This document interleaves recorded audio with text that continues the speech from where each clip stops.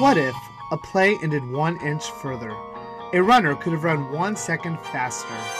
A team didn't have a draft pick too late, or an infamous trade was instead declined. Sports history isn't as straightforward as just stats and awards, winners and losers would make you believe. Endless alternate possibilities exist, and some could have not just impacted the outcome of one particular game, but in some cases the sport and world itself. Join us as we explore and discover the wrinkle in the game. Hello and welcome back to Wrinkle in the Game. I am Phil, along with my good buddy Rob. And Rob, I have a story I want to talk to you about. You cool with that? Absolutely. We just found out recently that the first two series of baseball are being canceled. I know you're very disappointed about that. I'm beyond mad about this. Hopefully there won't be any more series that are canceled. I'm not holding my breath. I wouldn't. But yeah. I think we won't have baseball until probably June at soonest. But I want to talk a little bit about baseball today. Oh, good. And that's like the next best thing. And I want to go back to the early 1900s. You remember that time. And just like yesterday. It was just like yesterday. And about a man by the name of George Herman Ruth. Never heard of him. Never heard of him. My question today, before we get into it, is what if Babe Ruth had stayed to be a full-time pitcher?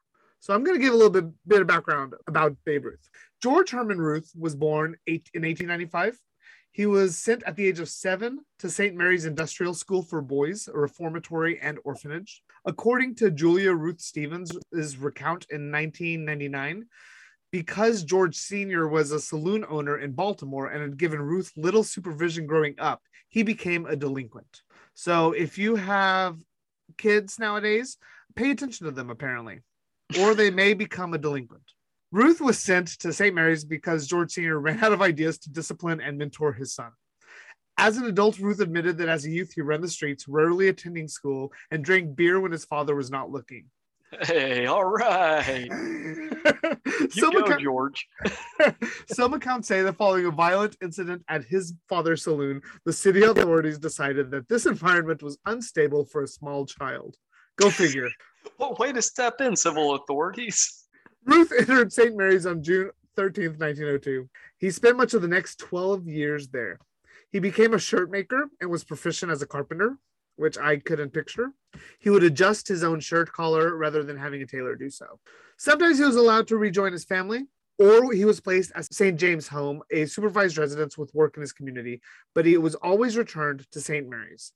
He was rarely visited by his family. His mother died when he was 12, and by some accounts, he was permitted to leave St. Mary's only to attend the funeral. But then he found baseball. The way he came to play the sport is uncertain. According to one account, his placement at St. Mary's was due in part to repeatedly breaking Baltimore's windows with long hits while playing street ball. By another, he was sold to join a team on his first day at St. Mary's by the school's athletic director. And so he started playing baseball while he was at this school. He was encouraged in his pursuits by the school's prefect of discipline, Brother Matthias Boltlier, a native of Nova Scotia. A large man, he was greatly respected by the boys, both for his strength and for his fairness. For the rest of his life, Ruth would praise Brother Matthias, and his running and hitting styles closely resembled his teacher's. Ruth stated, "I think I was born as a hitter the first day I ever saw him hit a baseball." And the older man became a mentor and role model to Ruth. So I want to go to 1914. Ruth was signed to play minor league baseball for the Orioles, but was soon sold to the Red Sox. By 1916, he had built a reputation as an outstanding pitcher who sometimes hit long home runs, which was unusual for pre-1920s dead ball era baseball. Although Ruth twice won 23 games in a season as a pitcher and was a member of 3 World Series championships teams with the Red Sox, he wanted to play every day and was allowed to convert to be an outfielder. I want to go through his pitching records in his career. In 1914, he was 2-1 with a 3.9 ERA. 1915, he was 18-8 with a 2.4 ERA. 1916, he was 23-12 with a 1.75 ERA. 1917, he was 24-13 with a 2.01 ERA. 1918, he was 13-7 with a 2.2 ERA. 1919, he was 9-5 with a 2.97. 1920, he was 1-0 with a 4.5. 1921, he was 2-0 with a 9.0. 1930, he was 1-0 with a 3.0 ERA. And 1933, he was 1-0 with a 5.0 ERA. And we all know about his batting. He ended up hitting 714 home runs in his career and a batting average of 342, which we never talk about his high batting average whenever we talk about the career of Babe Ruth. So if he had stuck to pitching, he would not be held in the same esteem as he is today. I'm going to name some of the top pitchers of the 20s. And I want you, Rob, to let me know if you've ever heard of them. Okay. Right? Go with it. And if you have heard of them, give me any details that you can think about them. Dazzy Vance. Nope. Lefty Grove. He probably was a left-handed. There you go. Burley Grimes. He may have been Burley. Urban Shocker. No idea. Walter Johnson. How generic of a name. Yeah. No, I don't know this guy. Right? Charlie Root. Nah. I'll only do a couple more. Herb Pennock. No. Wilbur Cooper.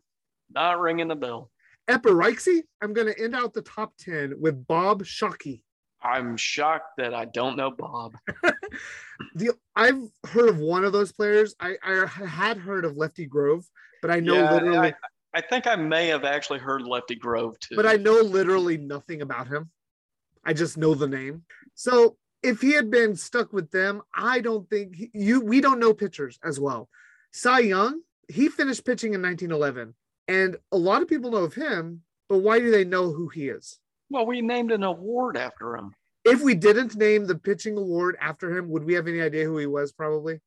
Nah, he's the guy that just throws the ball. Yeah, the only reason I know who Cy Young is because the Cy Young Award. If they had named the Lefty Grove Award or let's go ahead and go with Urban Shocker Award or Eparixi Award, we would know who they were, but we don't. In the 90s, which you remember the 90s, probably a lot better than you remember the early 1900s. You'd be surprised. There was an ad campaign called Chicks Dig the Long Ball. You remember those? Yeah.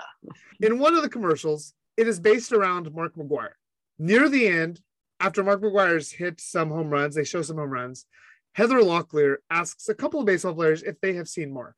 Do you know who those two guys were that she asked? Let's go with Sammy Sosa and Ken Griffey Jr.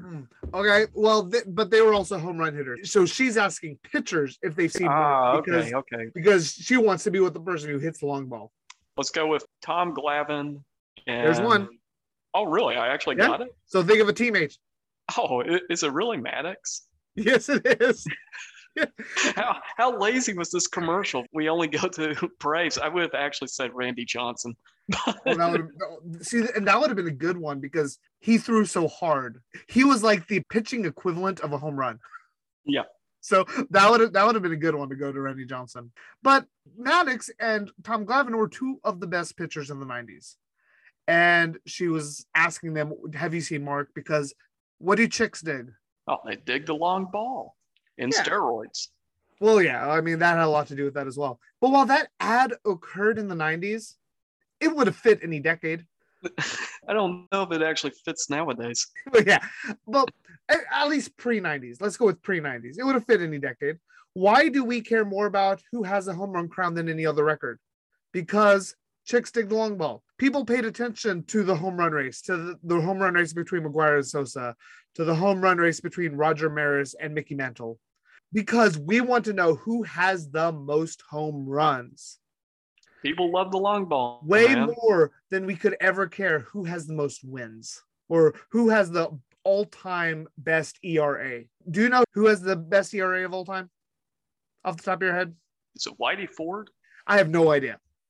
It might be Whitey Ford. I didn't look it up. But I literally, off the top of my head, I would have had a guess. Can you give a guess to the most wins? The most wins. I have a guess only because he played 27 years. Go for it. I would have said maybe Nolan Ryan because he played 27 years. I don't know if that's true or not. And I'm too lazy to look it up, Rob, because I don't care about pitching, obviously. I'm feeling the solidness of your research on this and your anger at pitching. You've been a Rangers fan for far too long, my friend. You're very, very bitter against pitching. Because the Rangers never have it. No. We had 1 year in the 90s where Aaron Seeley and Rick Helling both had over however many wins. They were the best pitchers, but they still had ERAs of like 5 or 4. I mean, they didn't have a 2.2 ERA. The only reason they got so many wins is because the hitting was so darn good. But yeah, I have no idea who has those off the top of my head. I'm sure I could Google it right now. Are you doing that right now? Well, I'll just tell you straight up. Most wins is your boy Cy Young. Well, good job, Cy Young. How many wins did he have? 511, Phil. 511. Hey, the dead ball era. Man, he probably pitched every other day. Yeah, because Nolan Ryan at 324. That's pretty good. Man, over 500. Yeah, and Cy Young only played, well, I mean, he played a while. He played 21 years. So I guess he didn't only play 21 seasons or 21 years. I didn't realize that he had so many. That's why the pitching trophy is named after him. Should have got Sandy Koufax here for this ERA. Honestly, Phil, I mean, looking here at the ERA list right now, Babe Ruth is in the top 20. Well, Babe Ruth. The top one is a guy named Ed Walsh, who I have never heard of in my life. Well, I mean, you heard my ERAs. He has to be in the top 20. As a full-time pitcher, his highest ERA was 2.97. His highest ERA in the season was 9, but he only pitched 2 games that season. So he was getting 2 point something regularly. So in any decade, for what it's worth, chicks have always dug the long ball. Now, if Ruth had stayed as a full-time pitcher, he would have hit home runs, which is different than those other pitchers because they weren't hitting 15, 20, 30 home runs as a pitcher. But he would have not ended up with 714. He would have probably ended up with 400, 500 or so. And because of that, he would have been lost in the mix a little bit more. As far as his pitching goes, I believe, and obviously I have no knowledge per se to back this up, but as a full-time pitcher on the mound that many times, his body would have broken down sooner. He would have been a star pitcher for a number of years and then started declining because pitching takes a lot out of you, especially back in those days. You didn't pitch once every 5 days. No, I think they probably were pitching about once every 3 days. Yeah. So you'd have a lot less rest in between, and pitching just takes a lot out of you more than being in the outfield or even hitting.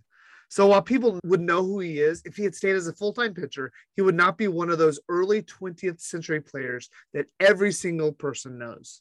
There are only a handful of players that you go up to somebody who is not a sports fan, they would know. Babe Ruth's one of those.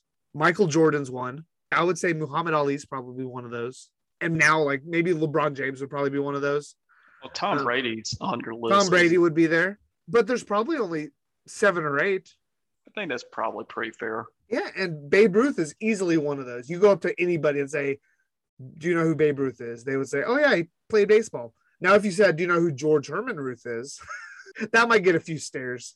But people you think about the names that we just listed off there. Muhammad Ali, 60s, 70s, 80s. Mm-hmm. But Babe Ruth, I mean, you're going back 1920, 1930s at that point. Yeah. That's pretty fascinating that you're almost 100 years after the fact. Yeah. And he's still on that list. Yeah. And there's probably still a few others from that time. One of them because of the disease that he ended up having, Lou Gehrig. So most people would know him, but because of Lou Gehrig's disease. So he would have been on there. And maybe like even some of the stars, like Ty Cobb, I don't think would be on there. Mickey Mantle, maybe. I would wager Mickey Mantle or Joe DiMaggio. Oh, I can see Joe DiMaggio. 2 of those guys might be on that list. Yeah. But that's a Yankee factor too, man. Definitely. Yeah. So I don't think he would be the household name that he is. He's one of those sports figures that's almost more myth than reality now. Kind of like the Bo Jackson deal. Yes. Just the mythological figure of Babe Ruth is so huge. And it has to do with his hitting the ball out of the ballpark so many darn times. And also, obviously, being known for eating hot dogs in the dugout and the way he took care of himself as well. But if he doesn't have those 714 home runs and 60 home runs in a season, which he got in 1927, I don't think he would be a household name if he had stayed as a full-time pitcher. So that's my thoughts on Mr. George Herman Ruth. I'm just going to go out on a limb and say we'll probably be revisiting Mr. Ruth again in the future on this podcast. We 100% will be. There were two what ifs. His name will come up again. There may have been two what ifs I was trying to decide between. And I decided to go with the lesser discussed one. This isn't discussed quite as much as the other one.